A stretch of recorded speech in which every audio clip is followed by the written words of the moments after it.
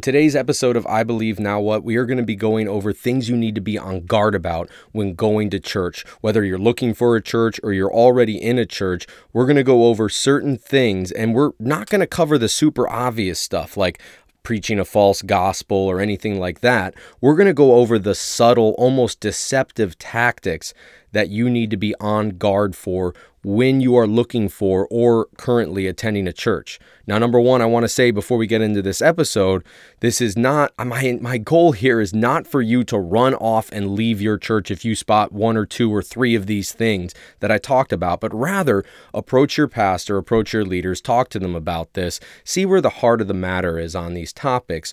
And number two, if you do see a lot of these things, then maybe you do need to run from this church. But at the end of the day, I'm not all about church hopping. It is so amazing when you can be anchored into a body of believers and they are just feeding into you and you are feeding into them and having those iron sharpens iron moments. Anyways, this is a very long intro. Welcome to the episode and welcome to I Believe Now What. Hello, everybody. My name's Tim Perko and you're listening to I Believe Now What.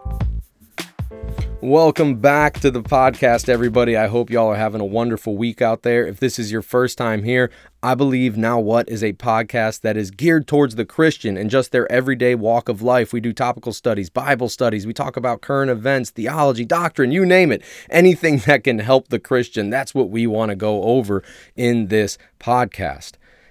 In today's episode, as you heard from the intro, we're going to go over things that you need to be on guard about when you are going to a church. I want to keep in mind, as I said before, this is not an exhaustive list. It would be impossible for me to go over every single topic of things to look out for in a church. But instead, as I said in the intro, I want to go over some of the more subtle things that you see behind the scenes. Some of these churches that do this, they have no idea that they're actually doing these deception tactics. That's why I said I don't want you to look at this and be like, oh my gosh, my church is doing 2 or 3 of these things. I need to leave. No. Sometimes it's just the thing that a lot of popular churches do, and they copy that model unknowingly or subconsciously and get these things in their church. I, by no means, am a perfect person either. You may have disagreements with me on some of these things that we are going to talk about today. And if you do, I highly encourage you to write me about it. Look up I Believe Now What podcast on Facebook, on Twitter. Hit me up on Gmail. That's going to be ibnwpodcast@gmail.com and talk to me about these things. I would be more than happy to have a one-on-one conversation with you. Maybe we'll even bring you on the show if you're interested in it. At the end of the day, I am not infallible. I do not know everything, and I am never going to be above correction. Now, with all that being said, let's get into our episode. All right, so things to be on guard for. Number one, going to a church that has one pastor in charge. Now, some of you might think like, well, what's wrong with that? My church has one pastor in charge and all this thing. It's the potential that it leads to that you got to be on guard for. Having one pastor in charge, one person who is the be-all, say-all of the church. In other words, you can even have associate pastors under him. You can have eldership underneath him. But at the end of the day, if he's the one pastor in charge and it doesn't happen unless he says yes or no, the potential for corruption is huge. Not only this, we talked about it in a previous episode before, but having one pastor in charge of the church does not line up biblically with what the Bible says. We never see the apostles writing in the New Testament to one specific person at a church. They're always writing to the elders of the churches, and that's plural elders. Now, we do see Timothy, we do see Titus. Paul wrote to those two people, but those two people were not pastors of a church. They weren't elders of a church. Instead, those two were more like apostolic assistants. They would go out to these churches. Paul would send them over there to pretty much help fix any issues that they had going on. We can get into that more later on, but essentially, things to look out for. Number one pastor being in charge. I think you know what could happen if you do that. Just take a look at the Catholic Church, everything that they went through. And I'm sorry to my Catholic brothers and sisters out there, but it's true. You have one person in charge, and all of a sudden they believe that their word is now infallible when it is truly not. Only the word of God is infallible. Things to look out for. Number two, sermons that are all about you and not about God. Or in other words, the motivational speech pastor. I'm going to go ahead and use the example, and he often gets beat up, and rightly so. Joel Osteen, the pastor of Lakewood Church out in Houston, Texas. I used to listen to him every single week, all the time when I was in my young 20s. Why? Because I was probably not a Christian around that time. I'm pretty sure I wasn't. I was out drinking. I would go out Saturday, get drunk at the bar, get drunk at the club. I was living a promiscuous lifestyle. I was doing things that a person that claims to be a Christian should not be doing. And then I would turn on old Smiling Joel Osteen on Sunday, and he would make me feel really good about my life. You know, God's got me. He can forgive this. He's even said before, he's not the type of person to preach on sin because he truly believes that all people recognize that they're bad. And hate to say it, actually, no, I don't hate to say it because it's in the Bible. The Bible says the exact opposite, that we are not good people, that we do not follow after God in our natural state, that we are slaves to our own sin before we truly become Christians, and not preaching on that sin and instead giving motivational speeches, that's a bad thing. The next thing that you need to look out for in that whole sermon about the person, we'll take it down a level, maybe someone who's a little bit like a step down from Joel Osteen, and that would be the Stephen Furtick type pastor. He's the pastor over at Elevation Church. I'm not sure where it is. I've watched a few of his sermons before, not because I wanted to watch them, but truly because I didn't want to take anything out of context.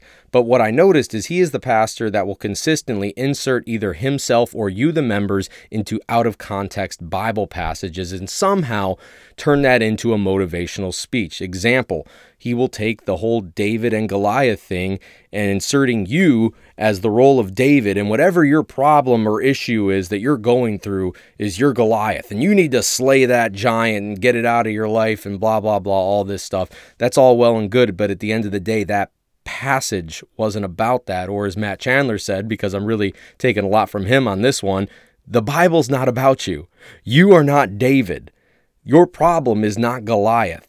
Nevertheless, we do need to look to God for these answers, but that's taking scripture out of context, and he's really pretty much guilty for what's known as an eisegesis. When you read the Bible, you want to have a proper exegesis. In other words, that means that you are pulling things from scripture, and then you can apply the proper hermeneutical process, which is pretty much learning to take what was said then in context, and then being able to apply it to your life. What he does, like I said, is an eisegesis, which is inserting yourself and your preconceived notions into the scriptures and not taking anything in context whatsoever about it. You're pretty much just pulling out this random passage and you say, how can I see me in this passage? When a lot of passages, especially Old Testament passages, are not meant for that. They are meant for our learning. They are meant for education. But there is so much danger that gets involved when you read every single Bible verse and try to see yourself inside that verse when the context had nothing to do with you in the first place. Just so we can see the proper application, the best way to read the Bible, as I said, reading it in context. Maybe you get the verse of the day on your phone, and instead of just reading that verse and having a very bad out of context moment, instead, read the verses that come beforehand, read the verses that come afterwards, read the whole chapter so you can get a good sense of who the audience was, who was this being addressed to. Now you can take that in context and apply that to your life. That's the hermeneutical process, kind of in a nutshell. You can go much deeper than that, but that's essentially what it is. All right, deception tactic, or really things to look out for, number 3, and that is a church that is numbers driven and they prioritize evangelizing over feeding the congregation, or feeding the sheep, as I would say. So what is that numbers driven church? A lot of people call this the market driven church. They're a church that looks more like a multi-million-dollar business corporation than a church. But they are obsessed with numbers. They are always constantly trying to keep count. How many people did we get in today? How many people confess Christ today? And they prioritize most of their efforts in evangelizing and marketing rather than giving good Bible, theological, exegetical sermons that feed the sheep, or programs, or whatever the other case may be. A good church will prioritize feeding the congregation, teaching the congregation, equipping the congregation in Christian life, rather than giving milk messages that are geared towards an unbelieving audience. Now, don't get me wrong, evangelizing inside the church is not a bad thing, but when it's your primary focus, that's when it becomes wrong. We can look back to the Bible and look at these old ancient churches that Apostle Paul was writing to. Who was he addressing? He was assuming that every single person inside that church was a Christian. He didn't give these churches, hey, this is what you need to do to grow your church. This is what you need to do to get members in. You need to form a panel or committee to figure out what's popular right now, so that way we can go ahead and use that to get more people in, blah, blah, blah, blah, blah, all that kind of stuff. No, he didn't do that. He assumed every single person inside that church was at least either a Christian or they were geared towards Christianity. It wasn't assuming that every single person there was an unbeliever. Now, granted, I think as a pastor, it is a good practice to not believe that every person inside your church is saved, because there are people who believe that they are Christians, but yet when you look at their life, there is absolutely no sign of Christianity whatsoever. And yes, it is good to go back to the gospel every single sermon. I think the gospel should be preached somehow in every single sermon that you preach, because it's essential to our life. Even if you are already a believer, man, that is just refreshing to me and refreshing to my soul to hear the gospel in every message. And I truly believe it can fit into pretty much every message. But at the end of the day, the purpose of the church is to grow the sheep, to grow the congregation in grace and in knowledge. And what's supposed to happen is, instead of the church evangelizing everybody, it's the people in the congregation who then go out of the church and evangelize people and bring them into the church. That's how numbers grow, really. You teach the people what the Bible actually says, and you don't do it in a milky, mushy way. You do it in a solid, theological, meaty way, pretty much just reading the scriptures and explaining it to them, letting the Holy Spirit do the work in the people's lives, and then those people are equipped to go out into the world, evangelize, and then you have more people coming into the church. Now, I do believe this is something a lot of churches, not all of them, but probably a pretty good majority of them, do without bad intentions. They have good intentions behind it. They're not saying, oh, let's get them in the door so we can make as much money as possible or something like that. They truly want to see people saved. But the issue with this is that it's the Holy Spirit that saves people. It's the Word of God that saves people when they hear that gospel message. And I know what they think. They think if we can get them in the door, then we can give them that gospel message and they can believe.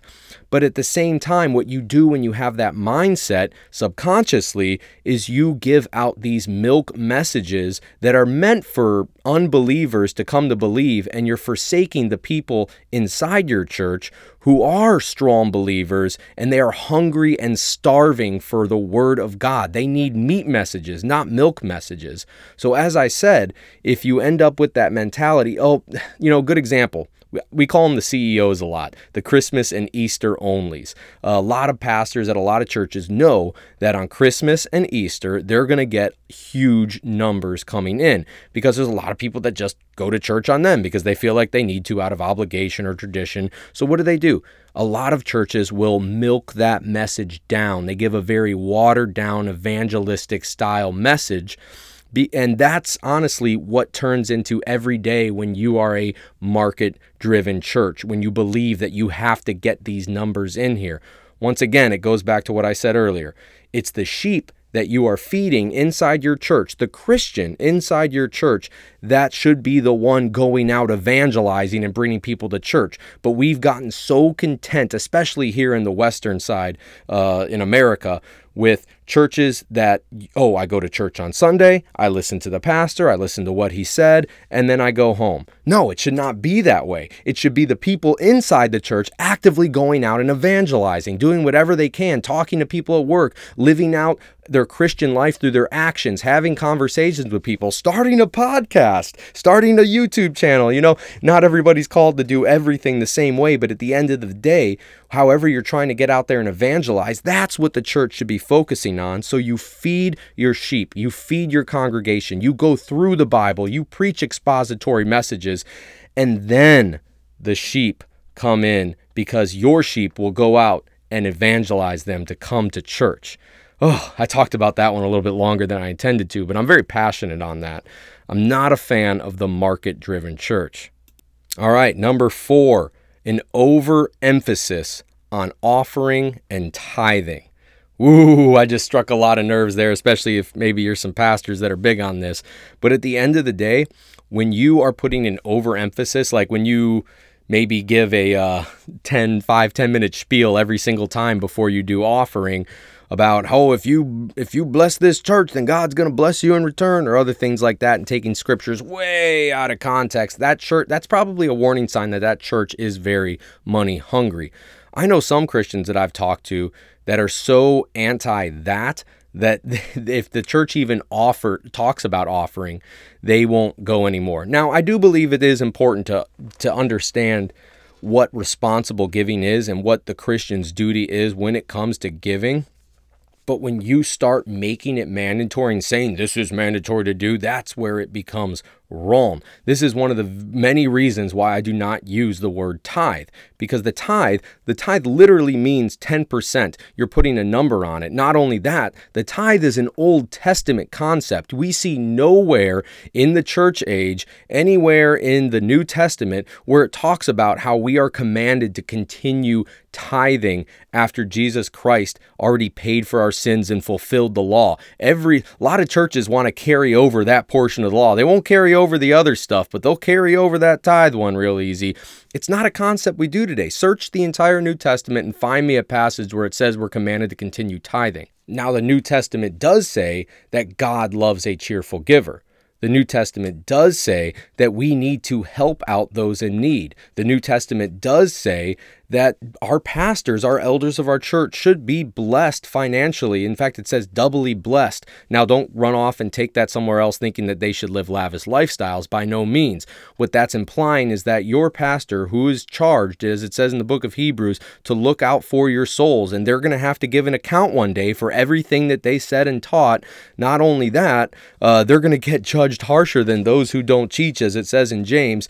You want that pastor being able to concentrate on the Word of God and concentrate on getting you a good message. It's really hard to do that. Take it from me. Like I said, I preach intermittently at a church right now, and it is difficult when work is in full swing, working a full-time job, trying to preach a message. It's not possible for all congregations. As I said, there's congregations out there that are so small that the pastor has to get a job, and that's not completely unbiblical. Paul, for instance, while he was Paul, he received special revelation from God that we don't get, but Paul was a tent maker because he didn't want to burden people. He didn't want to burden the churches for financial money to go ahead and get around, so he made tents on the side. But nevertheless, what I was trying to say in all of that was that your pastor needs to be able to concentrate. Your pastors, your elders, they need to be able to concentrate on giving the word, putting in the study time, putting in the prayer time. They shouldn't have to be worrying about a full-time job on the side. And I want to just reemphasize, that's a humble living. That's not an extravagant mansion living. You don't want these Kenneth Copelands and all these other dudes living in multi-million-dollar mansions in a lifestyle that's way above everybody in the congregation. I'm not saying that. All right, so once again, a church that puts an overemphasis on giving money is a warning sign you need to look out for. All right, so number 5, after we beat that up for a long time. Number 5. The feelings over Scripture church, or a feelings-driven church. What do I mean by this? This is the church that elevates feelings over the Scripture. This is the type of church that would maybe say, okay, I know the Bible doesn't talk about, let's just say divorce. Okay, I know the Bible gives very specific commands on divorce and when divorce is permitted inside the Bible. But you know what? I just feel that it's right that you can divorce your spouse in XYZ situation. I feel that it's right. In other words, they're elevating their feelings over the scripture. They're going with their emotions and feelings and placing them above the scripture. They'll have the scripture in the background. They'll say they're on the word of God. But at the end of the day, those feelings are always going to be elevated over that scripture. That's pretty self-explanatory. I'm not going to dive into that one much more. Pretty evident. Once again, the feelings over scripture style church. Number 6, and this is actually a swing in the far opposite direction. So the pendulum swinging both ways here. This is the intellectual but not spiritual church. What do I mean by that? This is the church that is they're focused on doctrine, they're focused on theology, but yet they're pretty much dead inside. They don't do missions, they don't evangelize, they don't do any of that stuff. They just read their Bible, you go to church, they're very heavy in scripture. Like I said, their theology could be good. They're very intellectual when it comes to the Bible, but at the end of the day, it's dead. They don't do anything outside the church. They don't evangelize. They don't do community efforts. I think I already said that, but I can't say that enough. It's the intellectual church, or in other words, like I like to say, the dead, spiritually dead church.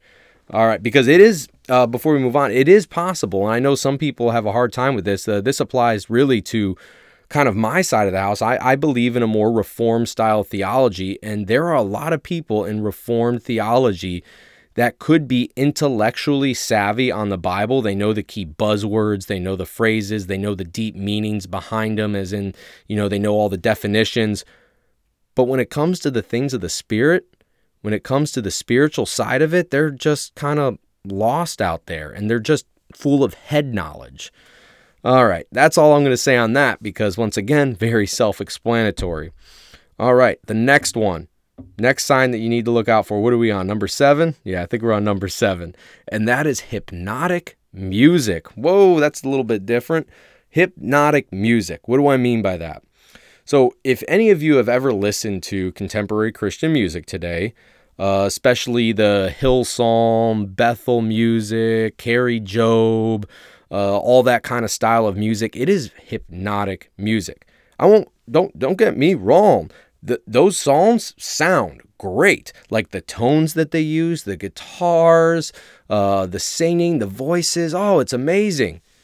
But a lot of those songs are, one, theologically inaccurate. And even the songs that are theologically accurate, they're shallow. And even if they did by off chance kind of get deep in something, the main focus there isn't on what the words are saying. The main focus is on the tones that they play. There are tones and things that you play in music that are geared towards getting an emotional response out of people. Just think about movies, for instance. Go ahead and watch something like Star Wars and take the music out. It's going to seem pretty corny and ridiculous. I mean, Star Wars is one of those classic things where they know the Star Wars music, especially the early movies, that's what made those movies, is that music. It incites feeling. It incites emotion. Think about a sad movie. The music starts playing. You can tell something sad's about to come up. The suspense is there. And then all of a sudden, the main character dies. And next thing you know, you're crying. The music's sad. I mean, I'm an emotional guy. I went to the theater and watched Marley and Me and bawled my eyes out. But music, especially hypnotic music, like I'm saying, music can elicit emotions that may not necessarily reflect how we truly feel.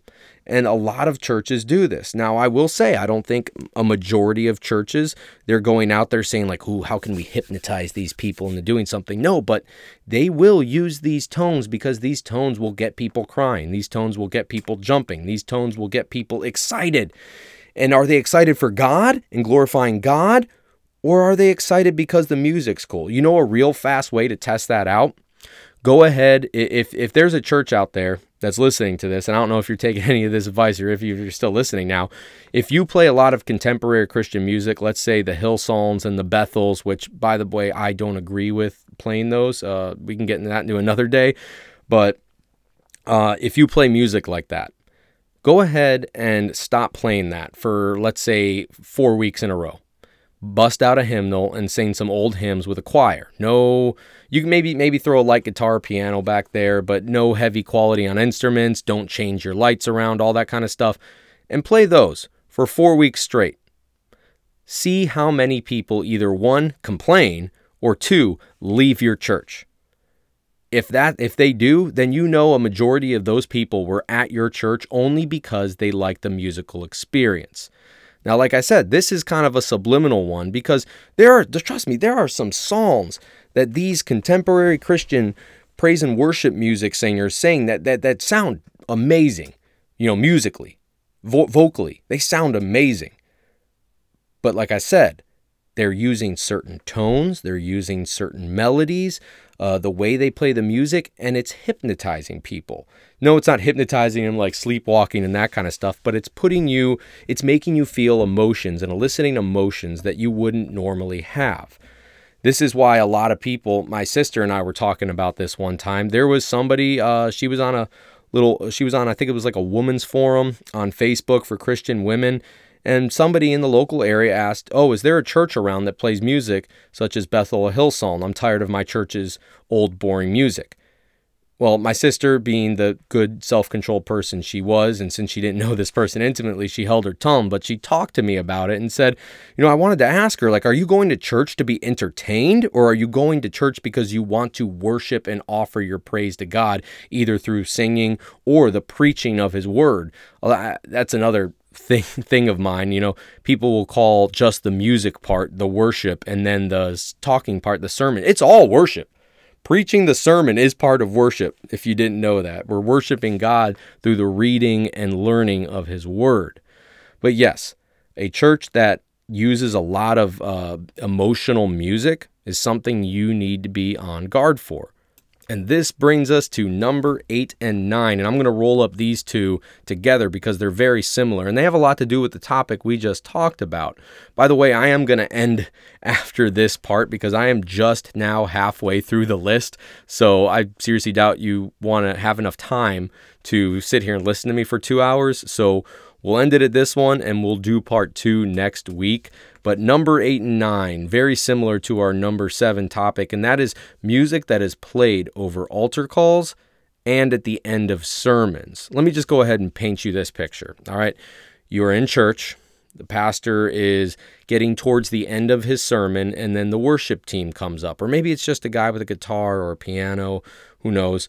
But they get up there, and they start playing music behind him while he's preaching his last parts of his message.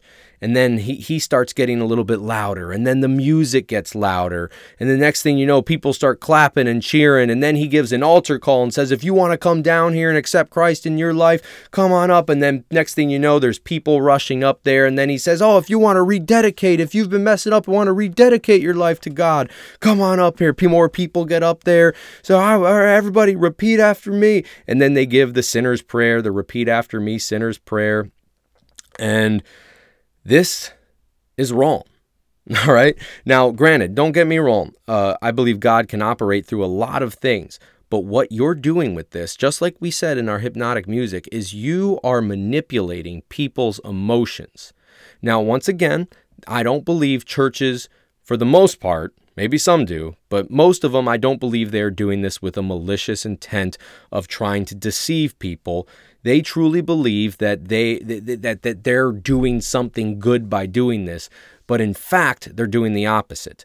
They are eliciting an emotional response out of somebody, making them feel things that they don't actually feel. And a lot of people have a hard time with this one, but let me give you, here's my personal story with this, and I know many other people have the same thing. This is how I came up to give my first confession of faith, which was not genuine and real and had any repentance behind it whatsoever. When I was a young boy, my parents took me to this play, and this was a play about heaven and hell. It was a very good play. And then at the end, the pastor gets up, he starts giving a speech, music gets played behind it, it gets very emotionally hyped, and then he gives an altar call for people to come down and say a sinner's prayer. I was one of those people. I was emotionally high off that. It was amazing. Like I said, I am a very emotionally prone person. So I got to be on guard. I try my best to be on guard about these things. But I went up there. I said the repeat after me sinner's prayer.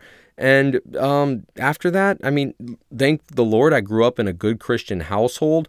But when I became a teenager, there was no true repentance there. I was the classic living out Christ with zero signs whatsoever. I professed to be a Christian by my mouth only, and through my deeds, I was denying Christ because, oh man, I was not a good kid. I don't know if I've ever shared my testimony on here, but I'll go ahead and spare you the details and do that another day. But essentially, I was an emotionally driven person through that. And this is what happens when you get these music playing at the end of sermons, jacking people up, and especially when you give an altar call, you're going to elicit this emotional response out of people. People are going to come running up in tears, and they're feeling things that may not be genuine. Can God operate through that? Yeah, I'm sure he could, but at the same time, I think I truly believe, based off of testimonies that I have heard, there are more people that get deceived into thinking they are a believer through that than actually repenting and believing. Because what they end up doing is they place their faith in that prayer. They place their faith in that moment in time that they went up to the altar. I went up to the altar. I said the prayer. I was crying.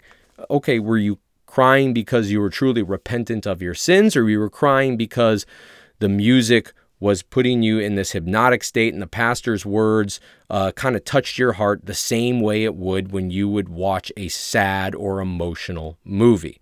Now, I'm not going to be the judge of that. I'm not going to go to somebody and point to them and say you are wrong, because I'm not a judge of salvation. That is only for God to say. What I can look at the fruits of your life and say, hey man, you claim to be a Christian, but your life that you're living right now is not in line with someone who is walking in the Spirit and walking with Christ. And that's the danger that comes when you are playing music over your altar calls and at the end of your sermons. Once again, this is not something that I believe a lot of churches do maliciously and trying to deceive people. They truly believe that if they can get them up there and say this repeat after me prayer, then that means they're saved. When in fact, once again, I divert back to, we don't save people.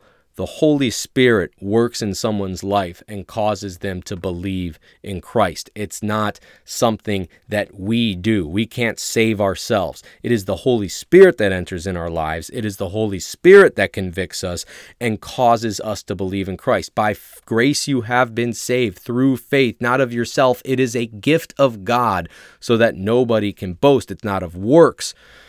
Oh, I might as well have just quoted the entire passage right there of Ephesians 2, 8 through 9. But you know what I'm saying. Salvation is 0% human effort, 100% God. And that includes you trying to elicit emotional responses to get somebody to say a repeat after me prayer. So this is something that you need to be on guard for at church. I think I've beat that horse dead. All right, so we're going to go ahead and end the podcast right there. Like I said, we're about halfway through the list, so we'll go ahead and continue it next week. But overall, through this message, I'm really, like I said, I want to reiterate, I'm not trying to get you to look at everything your church does negatively and then say, oh my gosh, I have to leave this church. No, I want you to look at these things, think through it biblically, study the Bible, study the passages. Then you can go bring it up to the elders or the pastors or wherever your leadership is inside your church and talk to them about this. Have a conversation about these things. You can be like, hey, pastor, I noticed we do this and this and this, and I see some dangers in this. and have a good discussion about this. You never know what can come out of this. There's been times where I've had conversations with pastors that I love and respect, and they preach a good word, and then I didn't agree with something they said, and I did my due diligence. I went through the Bible, I brought it to them, and then we talked about it, and what do you know? The next thing that happens, they end up going, you know what? You might be right on this. I can't believe I've never caught that before. Things like that happen sometimes. At the end of the day, like I said, I'm doing this mostly because I want people to be aware of what could be happening inside a church. And instead of saying I'm just going to up and leave the church, more so I'm going to be the change inside my church. Now, granted, there's some churches that are so far lost and so far gone, and they're probably not even good to be considered a church. Then if that's the case, then you probably just got to pack your bags, get up out of there, and find a good Bible-believing church. Because the danger of you being in that environment, you can get sucked into these, just like I have in the past. Well, anyways, I think I'm beating this horse dead now, so we'll go ahead and end it there, and we'll pick up on part 2 next week. Once again, if you have any comments or want to say anything, please, by all means, hit me up an email at ibnwpodcast@gmail.com. You can find me on Instagram, Twitter. What else are we on? Oh, Facebook. You can Facebook message me and I will respond. If you want to talk about this, we can one-on-one talk about it through Messenger or something like that. Maybe you want to come on the show and we can talk about this more in depth. I am all 100% for that. Anyways, y'all have a great day, and hopefully this blessed you in some sort of way. Y'all have a good one. Let's go ahead and end this out in prayer. Dear Heavenly Father, number one, as we go through all this, Lord, we just want to be a part of a body that is truly what you want that body to be, Lord, that stands firm on your word and is discerning about the things you want us to be discerning about, God. I pray that you just continue to give us guidance, Lord, and to continue to give us correction, and we can do all these things in grace and in love, because we truly care about your church, Lord, and we truly care about the people that are going to your church, Lord. I pray that we just lift this up, that we have discerning eyes, but at the same time, Lord, that they're full of love and care. Thank you for everything that you do in our lives, and your will alone. In Jesus' name we pray, amen. All right, y'all have a wonderful day. We will talk to you next time.